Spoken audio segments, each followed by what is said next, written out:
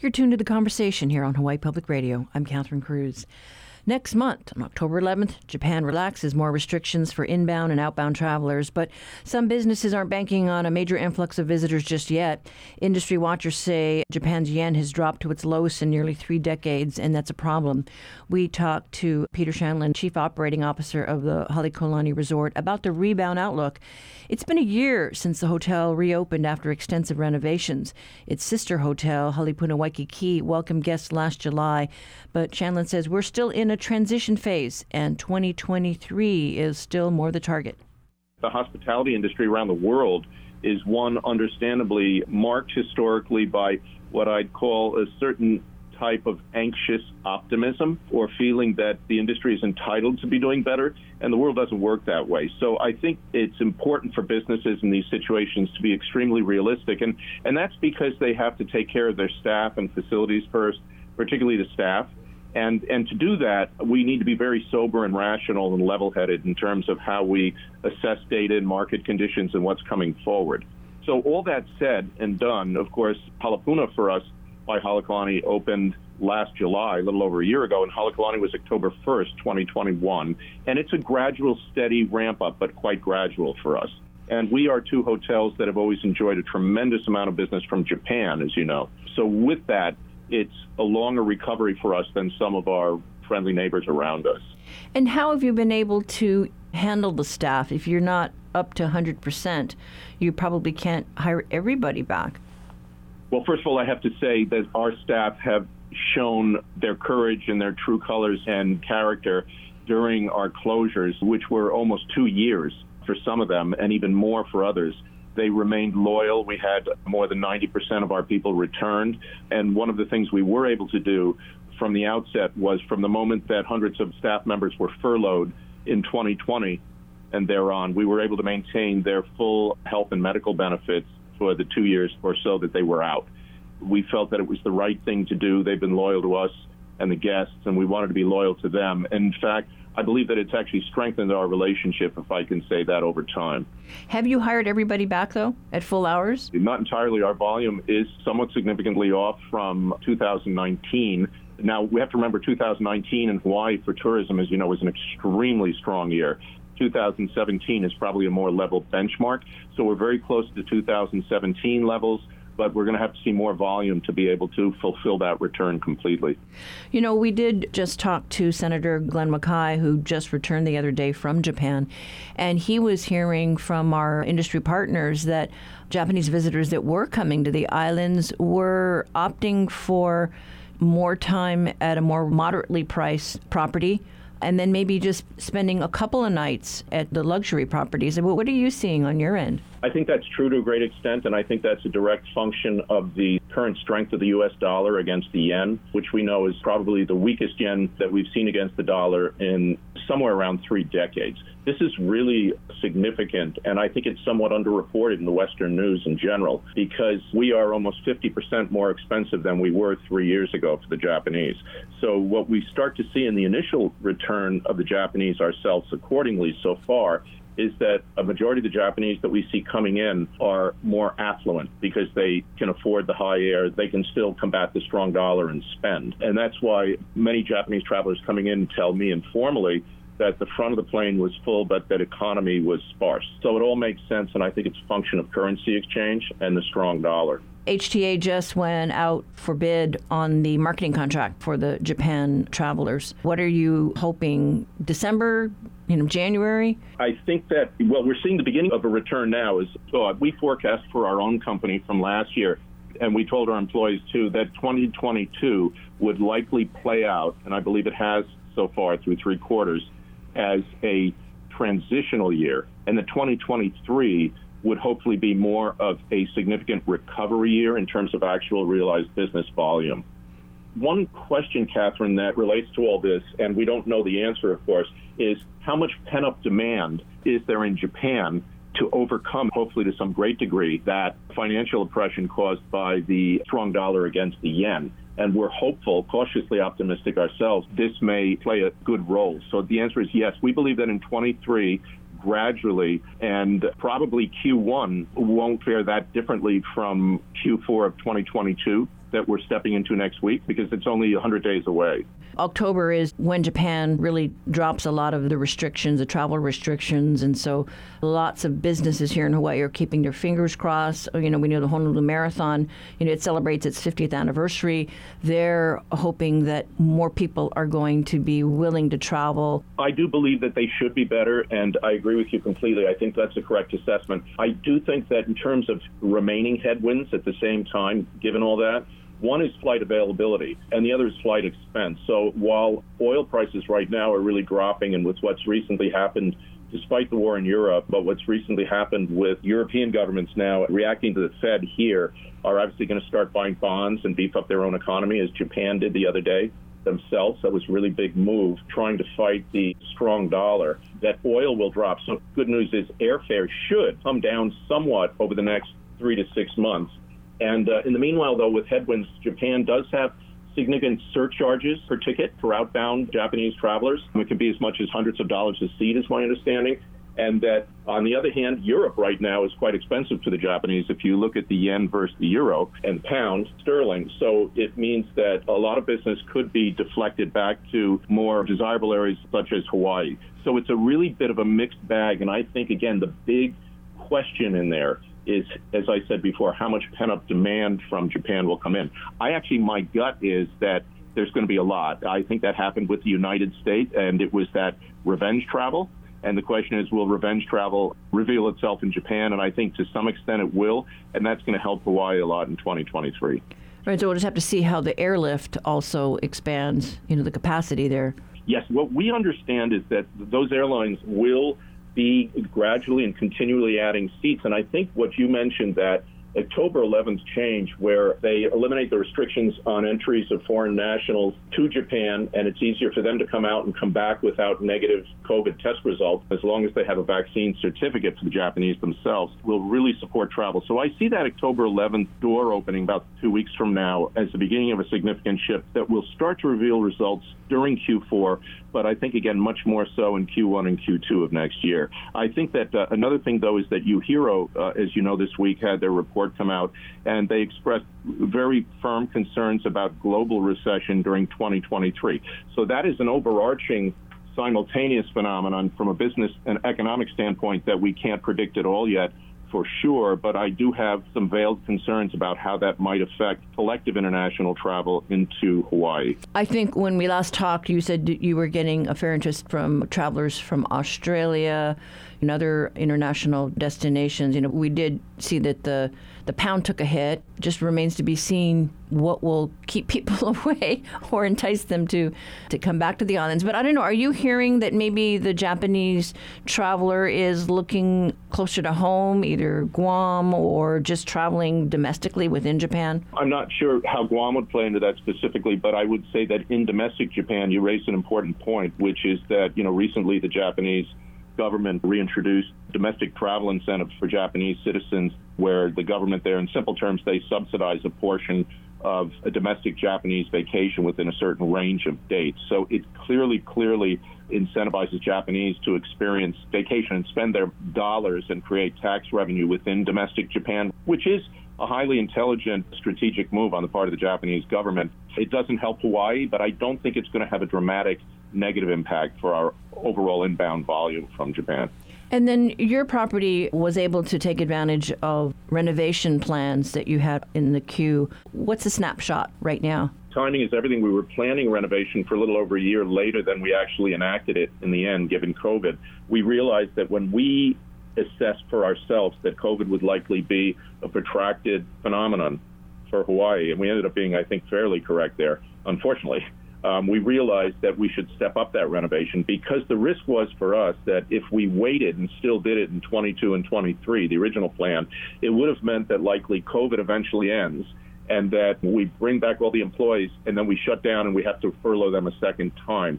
And we thought that would not only be completely unfair to them, but in terms of the long-term sustainability of our assets in Waikiki, Halakalani and Halapuna by Halakalani, that would be a dangerous strategic move. So we did the 2 renovations. Both hotels are sparkling and shimmering new, and our food and beverage outlets at Halakalani are extremely busy, principally with residential business. And so there is a revenge entertainment and travel, too, on a local level. Hotels throughout Hawaii have experienced great kamaaina business, and we really appreciate the loyalty and support of those living here in Hawaii, over the last 2.5 years. Well, I think the fans of your bakery are eagerly awaiting the reopening, so hopefully you'll make an announcement soon. We will make an announcement soon. That it's our plan, and it'll be coming rather sooner than later, and we're very excited about that. That is the next major step for us in our food and beverage evolution following the recent reopening of House Without a Key, where we added also our new bar at House Without a Key named Earl's, and it's been extremely busy with great vistas of the ocean and our famous Mai Tai and Ernest Hemingway's daiquiri, which he enjoyed during his honeymoon at House Without a Key in Halakalani in 1940. So we're celebrating the golden age of travel there, and metaphorically speaking, Catherine, I hope that the golden age of travel will be returning quite soon to Hawaii and into 2023. That was Peter Shanlin, Chief Operating Officer of the Halekulani Corporation, talking to us about the extended rebound for businesses who rely on Japanese visitors.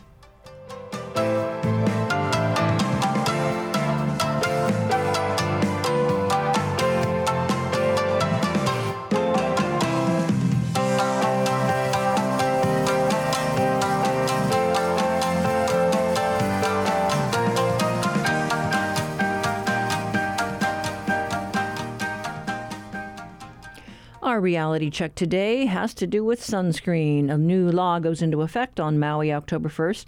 Honolulu Civil Beat reporter Marina Riker joins us today. Hi. Good morning. Thank you so much for having me. Yeah, so I know there's been lots of talk about all the bad things that are in sunscreens that hurt our reefs. So Maui is going to be, the first to roll this out, right? Yes, yeah. So we're going to be the first county to roll this out. Hawaiʻi County actually has a similar policy that's set to take effect December 1st. But at least here in Maui County, folks should start checking their sunscreen bottles just to make sure that they're complying with our new law. And I know recently they did put up some sunscreen dispensers, I think, at some of the popular tourist spots, which kind of struck me as a little odd at first. But I guess with, all the hand sanitizers everywhere that we've dealt with in the last couple of years, it shouldn't be so weird. Yeah, so it's my understanding that the county is actually in the process of doing that. I don't think all of them are quite set up yet. But I think the county's goal in all of this is they want to educate first, and that's kind of their approach to enforcement. Technically, businesses can be subject to an $1,000 fine if they're violating this policy, but the county has said that they really want to work with folks to educate them on this new law. So part of that is, I think that folks in Hawaii, because we have the statewide sunscreen policy that's not quite as sweeping as the Maui County policy, but folks are maybe already checking the back and checking the ingredients that are in their sunscreen, but sometimes our visitors might not be aware of that. So that's where I think the county is taking a really proactive role to making sure that visitors know about this, and folks in the visitor industry are helping to educate them on that. Yeah, because there are a couple of chemicals in some sunscreens that just are not good for the coral reefs. And so I guess Maui County wants people to know, hey, only mineral sunscreens, right? The zinc oxide, titanium dioxide. Yes, that's correct. And Maui County also, they have a really extensive FAQ on their website about all of this. So they also explained, because there has been some recent research done that has come out and said, hey, we actually need more research on all sunscreens, mineral and non-mineral. And the county does kind of clarify that right now, you see a lot of reef-friendly or reef-safe brandings on sunscreen, but there's not really a definition for that, and that's not regulated. So you should really be careful to check the back of your sunscreen bottles. And the County of Maui also urges folks to, if you can, try to avoid sun exposure during the heat of the day between 10 and 2, and if you can, wear long sleeve shirts and hats and sunglasses and other things that can protect you from the sun, because they say it's important to limit like any kind of sunscreen getting in our waters. So that's one thing they're also urging folks to do on their website. Yeah, and the mineral stuff, that's the stuff that generally turns your face white. Yes, well, and they also have on their website a guide that talks about, what are some other options if you're looking for mineral-based sunscreen and you're worried about a white residue, and they say that it comes in powders and lotions and other types of forms, and there are tinted versions and all that sort of stuff, so you can definitely find sunscreen that maybe isn't that kind of chalky white ingredient that we always think of. Yeah. So the county actually has all of that on their website right now. It's a really helpful resource. And then what about enforcement? So enforcement, they say right now they are taking an education approach to enforcement. So residents can report if they see a business violating the law. They can call the county, but the county says it's been working with businesses. It's been trying to educate them really extensively by meeting with surf shops and smaller retailers and big box retailers over the last year to ensure that everyone knows that this new law is coming. And the county says that they really want to take an education focus rather than a focus on enforcement and fines to start out with. So that's kind of their approach that they're taking right now. What is the fine? Do you know? The fine is up to $1,000. Yeah, so I mean it's a significant fine if they are penalized with that. But the county is saying at this point they really want to work on just educating folks about this new law. Okay, all right. Well, thank you so much, Marina. Thank you for having me. That was reporter Marina Riker with today's Reality Check. To read the full story, visit civilbeat.org.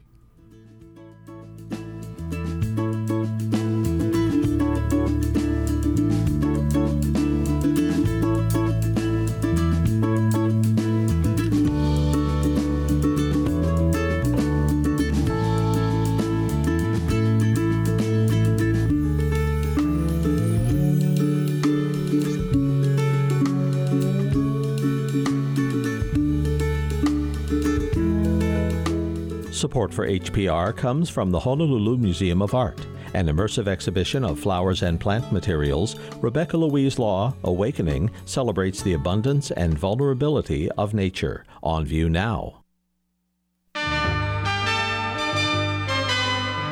Each week, New Dimensions explores the social, political, scientific, environmental, and spiritual frontiers with some of today's foremost social innovators, thinkers, scientists, and creative artists. Hello, I'm Joseph Selby, author of Break Through the Limits of the Brain.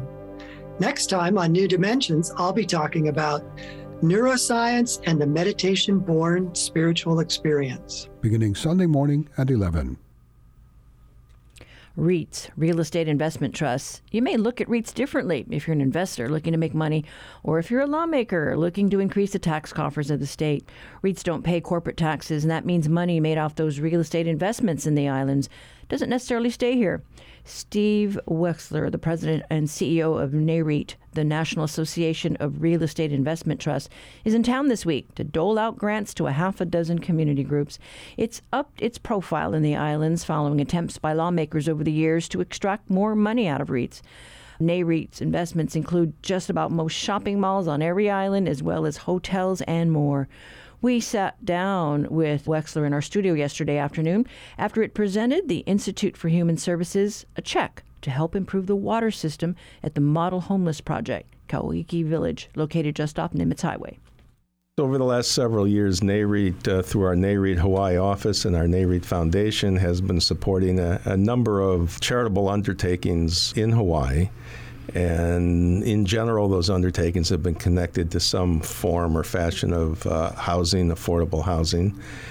Well, most of the groups are tied to affordable housing. This morning we were at the Hawaiʻi Village, which we had funded before, in fact, to help them expand and get set. And today we presented a check to enable the village to improve their water supply and sanitation so the pumping system would work as it should. We've provided funding to acquire land in some situations. We've provided support for homes to be built on some of the neighbor islands. And, we've done this over the last several years because we've been very focused on helping the need for affordable housing in Hawaii. I know my experience has been, really limited to legislative hearings, because the whole issue of bills to re-look at the relationship with the REITs, because I was surprised. I didn't realize how many properties that you're involved with across the state. I mean, from Ala Moana Shopping Center to International Marketplace, all the islands. Yes, REITs own and operate properties on all the islands. In many different sectors. So there are REITs that are in the hospitality business and on many of the signature hotels in Hawaii, but there are also REITs that own affordable housing. There are REITs that own industrial-related property, warehouse logistical distribution. There are REITs that own healthcare-related properties.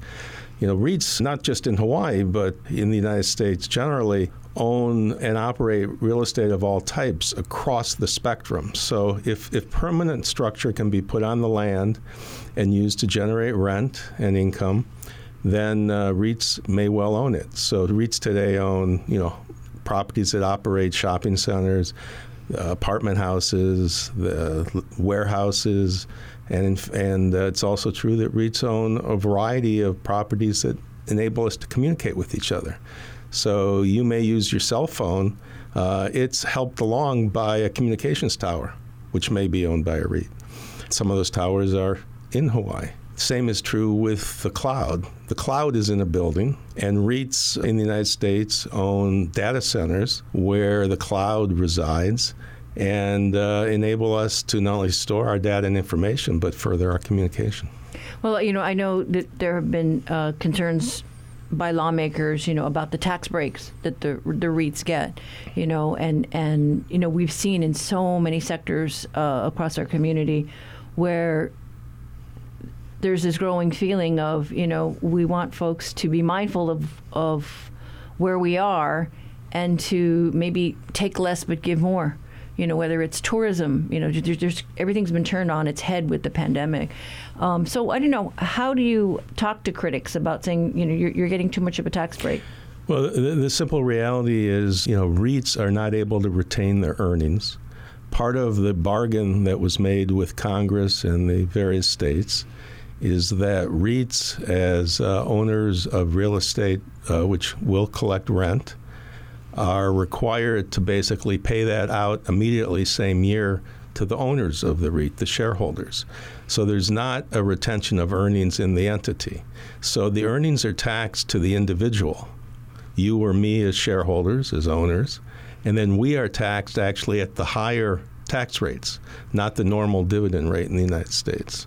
And so at the end of the day, it's a tax treatment that's much more comparable to how most real estate is actually owned in this country and in the state of Hawaii, which is through partnerships or limited liability corporations where there is not a entity-level tax. The REITs are treated that same way as a pass-through entity. When you see legislation come up year after year to try and get more out of REITs, I don't know, what's been, I guess, the bottom line? I think the bottom line is when the state of Hawaii has looked at potential revenue, it's minimal.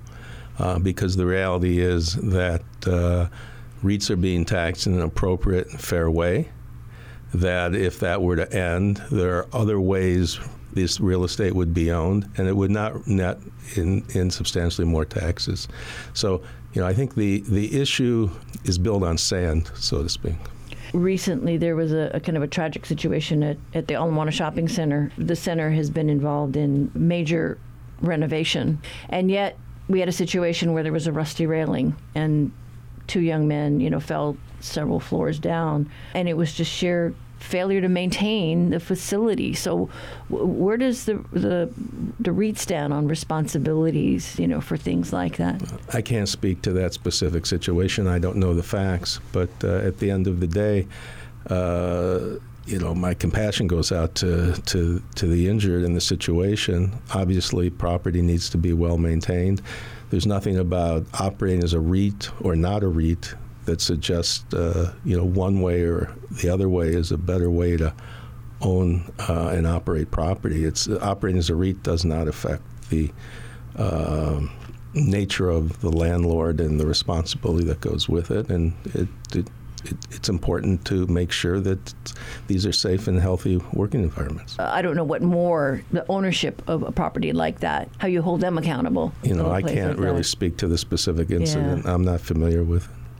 And so what can you tell us about, the concern that we might have, let's say, with the recession? How does that affect a REIT and how it operates? So, in the United States today, REITs represent about 20% of the investment real estate marketplace in some of the sectors, a little less in others. There are 41 countries in the world today that have adopted the REIT format of investment.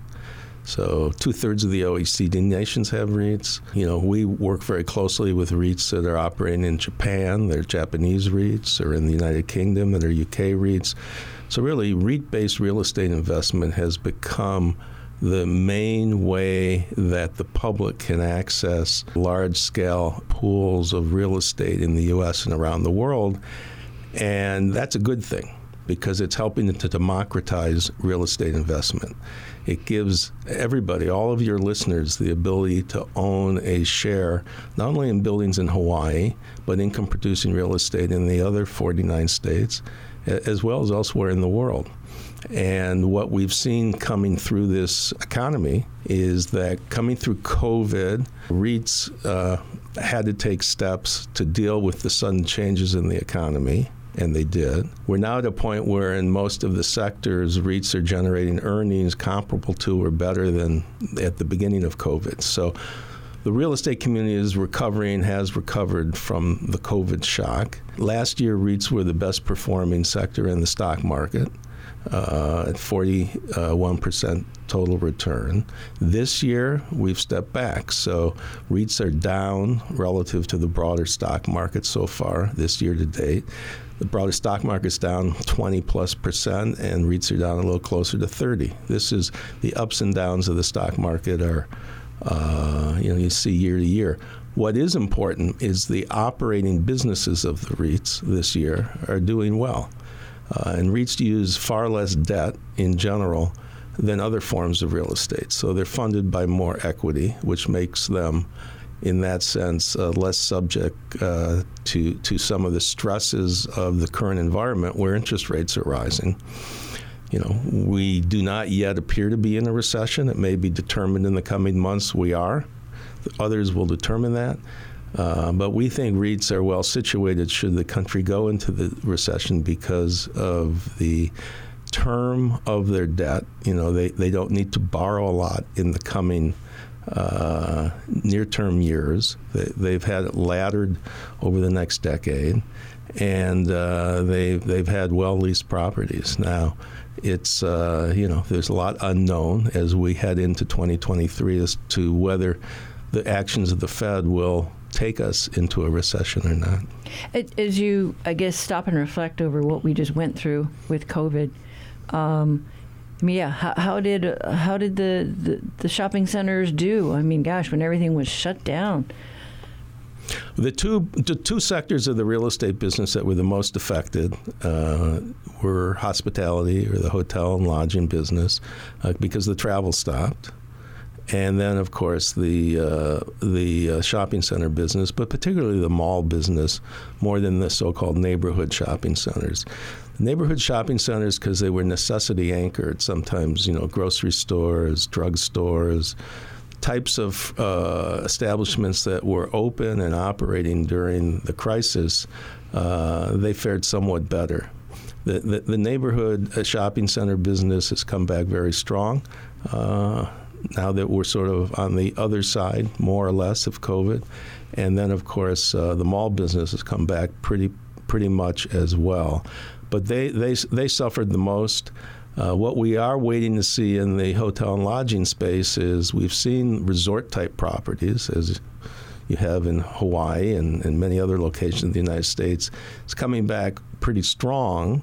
The convention-oriented part of that business is slower to come back as businesses and large-scale meetings are only now coming back online. And then how are you looking at what percentage you have of like office buildings, as a whole concept of working virtually or a hybrid work situation? I think that the return to work from home question is one that will sort itself out over the next several years. We all learned what we could do from home, and we could do it pretty well. But I think what we forgot is the importance of human interaction. So when I reflect on my career, and I suspect you on yours, you cannot discount the importance of knowing people in person, sitting down with someone, having a conversation like we are right now. Face-to-face. Face-to-face. It builds a level of trust and understanding you can never do through Zoom. And it establishes long-time relationships. That's important in the workplace as well as with customers and everyone you interact with in a business. So I truly believe that over time, and it may take some years, the benefits of in-person activity will outweigh the convenience of working from home. But I do think some things have changed in terms of flexibility. I think we all sort of have a better understanding of the importance of autonomy for the individual employee and worker and the need for flexibility in people's lives. And I think most employers are working to honor that. And as they do so, I think we'll reset. But on balance, I think we'll begin to see more and more people in the office environment. So it's not going to just drop out overnight where everybody's just terminating their leases? No, I don't believe so. But I do believe there's a challenge for cities as we better understand what flexibility means in terms of bringing people in and out of these metropolitan areas. And any thoughts just, going forward with Hawaii? I mean, you folks have now established an office here. I mean, it opened, just before the shutdown. Hawaii is an infinitely interesting place. I know only a very tiny bit about it. I think the future is good. It's a place people want to live and work. And I think that over time, there'll be an ability to operate in Hawaii in a way that respects, native Hawaiian culture and the needs of a 21st century environment and state. And that's one of the things we're very focused on at NAREIT right now is our various activities with respect to in environmental, social, and governance-related activities. So we're working to operate with far more social responsibility, with a view to the environment, and of course making sure that our companies are operating with good governance. And that's something that we've undertaken as we talk about the NAREIT Foundation and some of our charitable activities. We've undertaken in the past year a fundraising effort to generate additional charitable funds to support diversity, equity, and inclusion in the real estate community and the REIT community specifically. And so that's become an important aspect of our business as well. Okay. Well, thank you very much. I appreciate your time today. Thank you. It's great being with you in person. And safe travels. That was Steve Wexler, President and CEO of NAREIT, who was in town this week to meet with a number of community groups who are recipients of grants provided by the NAREIT Foundation. We should note that NAREIT is an underwriter of HPR.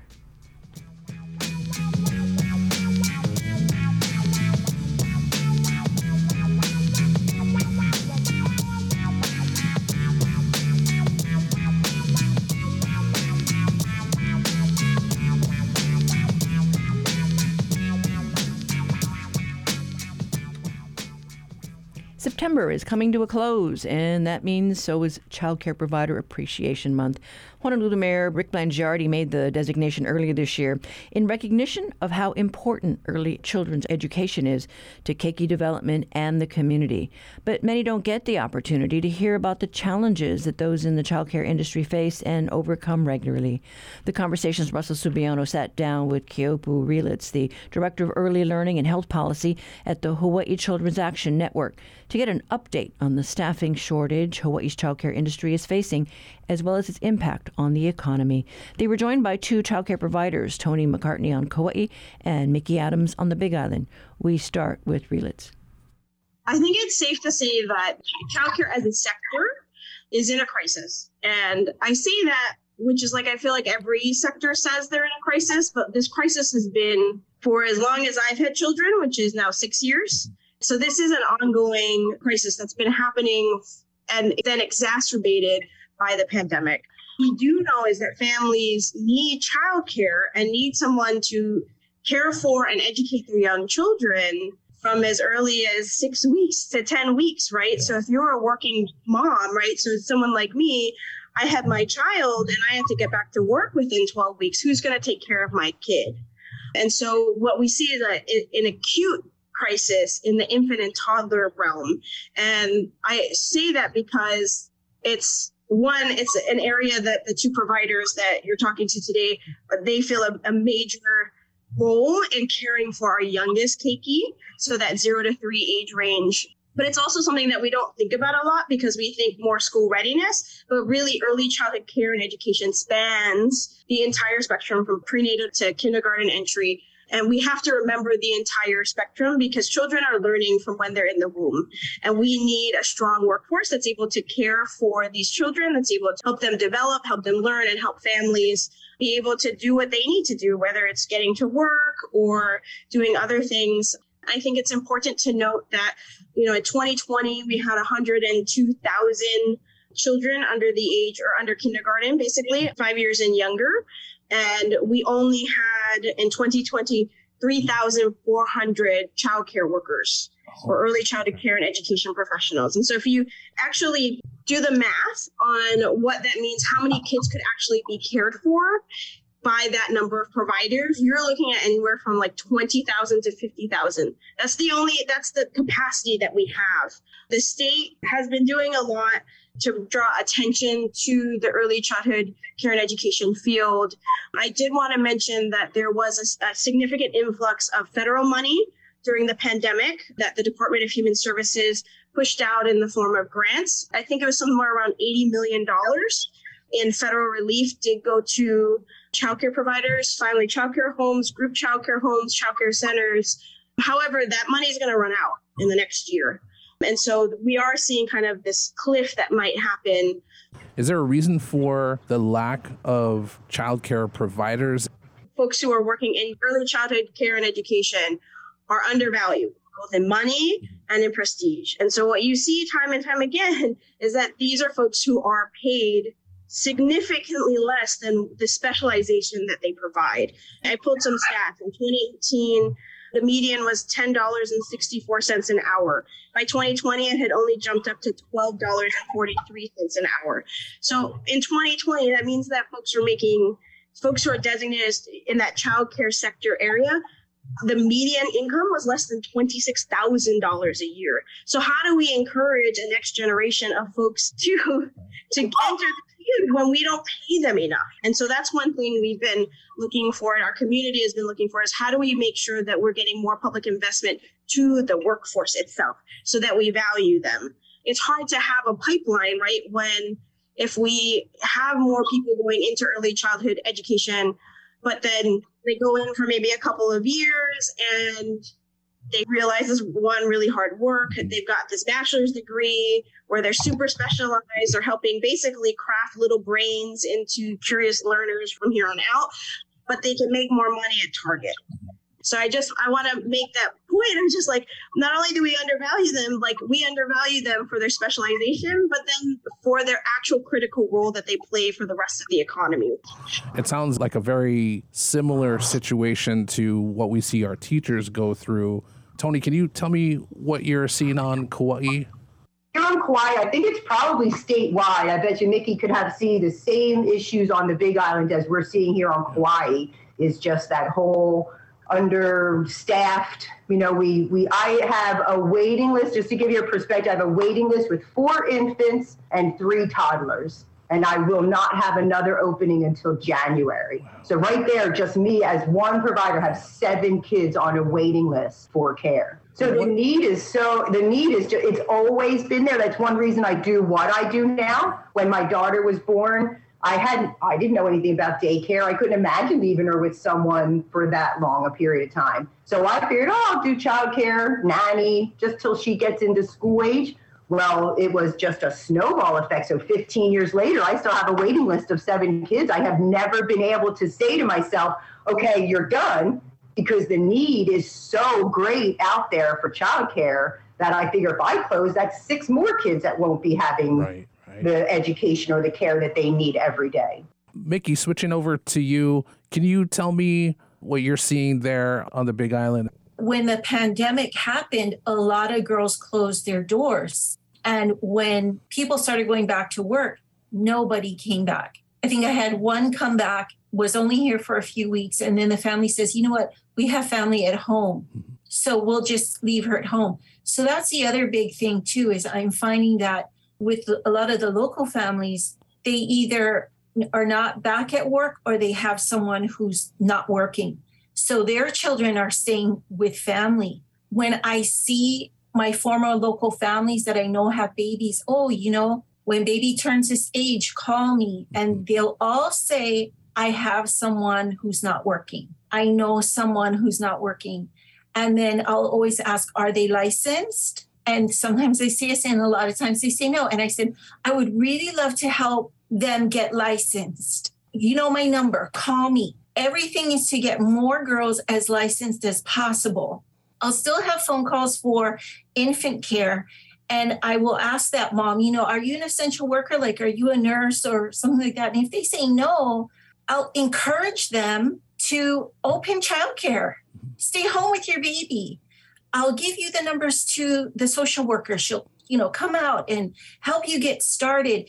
And they'll say, oh, it's so hard with my one baby. I said, okay, then just take another one. Just do what you can, but stay home, make it your own, keep your baby safe, keep another baby safe, and still make money. Keopu, when do you think the line became blurry between child care provider and child educator? From what I've heard so far, the line is kind of blurry now. Child care providers are expected to be educators as well, like pre-kindergarten, preschool educators. Honestly, I think the line's always been blurry. When you look at the history of childcare in the United States, the folks who are caring for our youngest kids are helping them develop. They're helping them socialize. Some of those important things you can do for your youngest kids are making sure that they're able to interact with folks, learn how to regulate their emotions, learn how to use basic motor skills. So I think for a lot of us, it's always been blurry, and having this dichotomy and not recognizing the specialization that has been there and has always been there for providers, whether they're called educators or childcare providers, is part of this recognition that it has always been a specialized field. They have never been just babysitters, right? They have always been folks who are formative. They're the ones that are going to notice, oh, this child's not talking at the rate, that the age that other children are talking, or maybe their fine motor skills are a little bit delayed. They're the ones that are going to relay that to a parent. If my kid is in care 40 hours a week, I'm not going to see that as acutely as somebody who sees them day in and day out. And they're the ones that are going to be able to help work with them.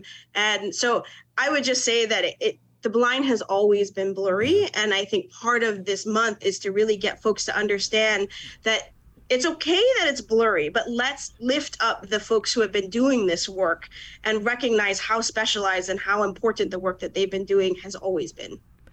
That was Keopu Relitz with the Hawaiʻi Children's Action Network and childcare providers Tony McCartney and Mickey Adams. They were talking with HPR's Russell Subiono about Hawaii's childcare industry as we mark the end of Childcare Provider Appreciation Month.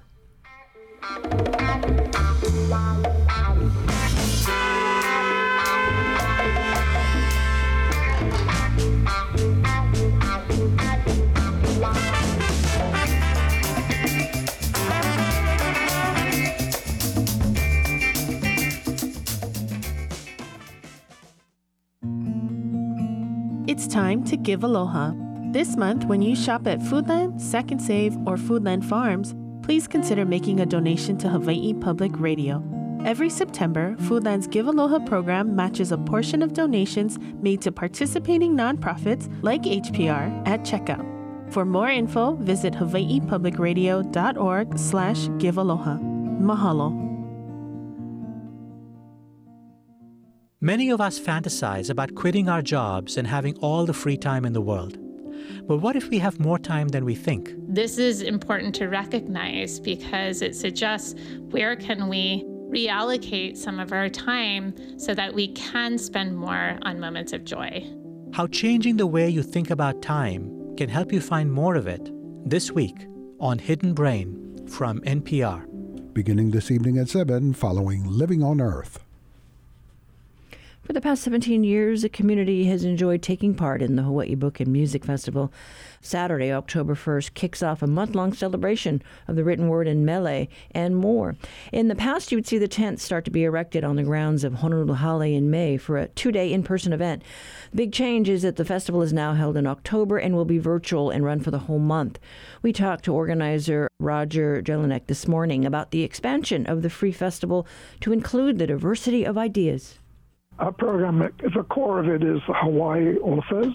We're featuring about 35 of them, but because we've gone virtual, we now have access to VIP authors from anywhere. So we have an author from London, another one from California, another one from the East Coast, and so on, because it's much easier with Zoom to do that. So in the future, we will be hybrid. The venue has changed. I mean, while it normally would have been in person at Honolulu Hale on the grounds there, it's basically virtual with a couple of things maybe at the University of Hawaii at Manoa campus? We actually decided to move to UH Manoa and to get into partnership with UH Manoa as we gradually become morphing into an ideas festival as well as a book festival. And they have terrific resources there, and we often are in partnership with them on VIP speakers, for example. And it's a beautiful location. So we decided to make that move back in 2019. Then COVID hit, so we've never actually been able to do it in person.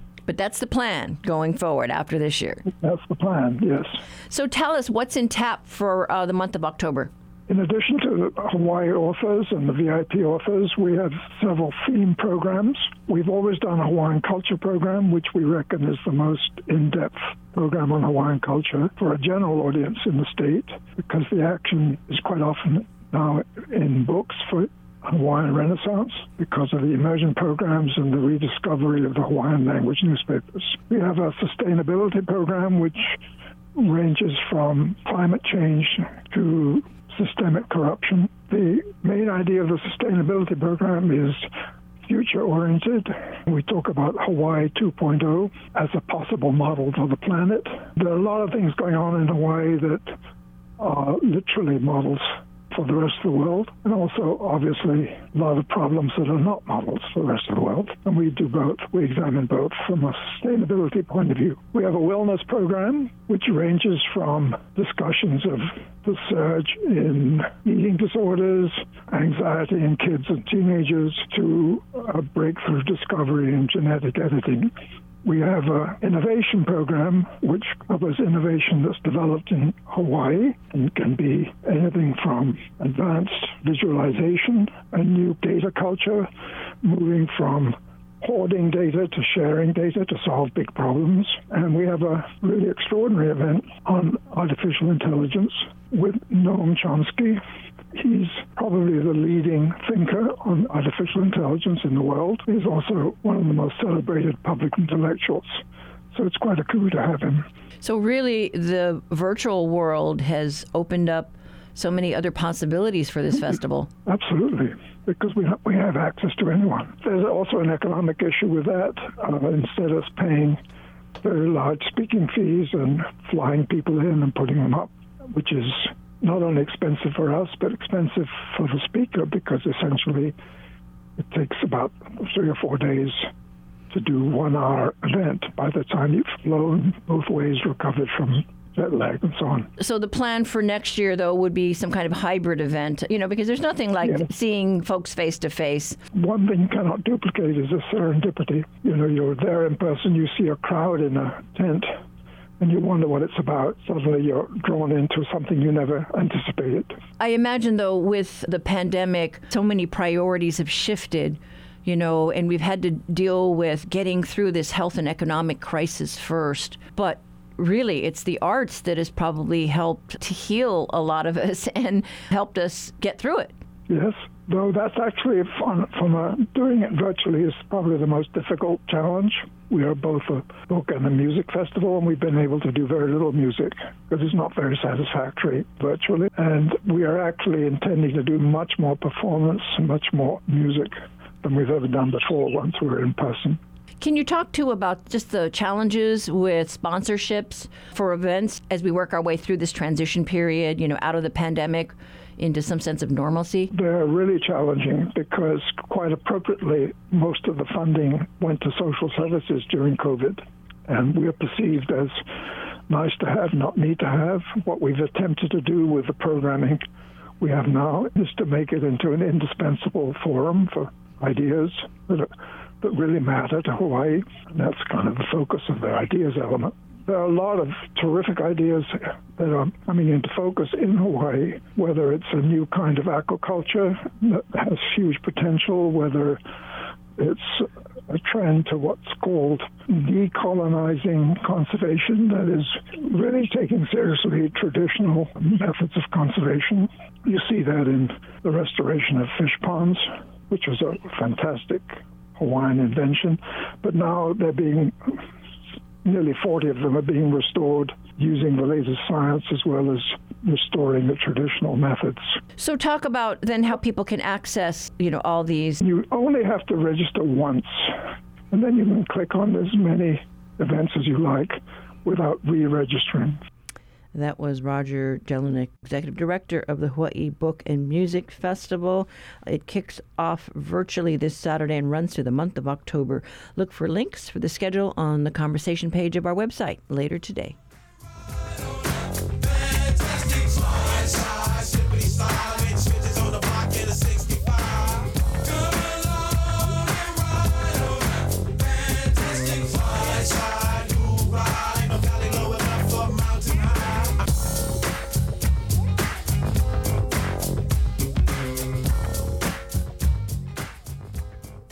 That is it for us today. Our Aloha Friday show will be a Hana Hou one, featuring young voices across our community.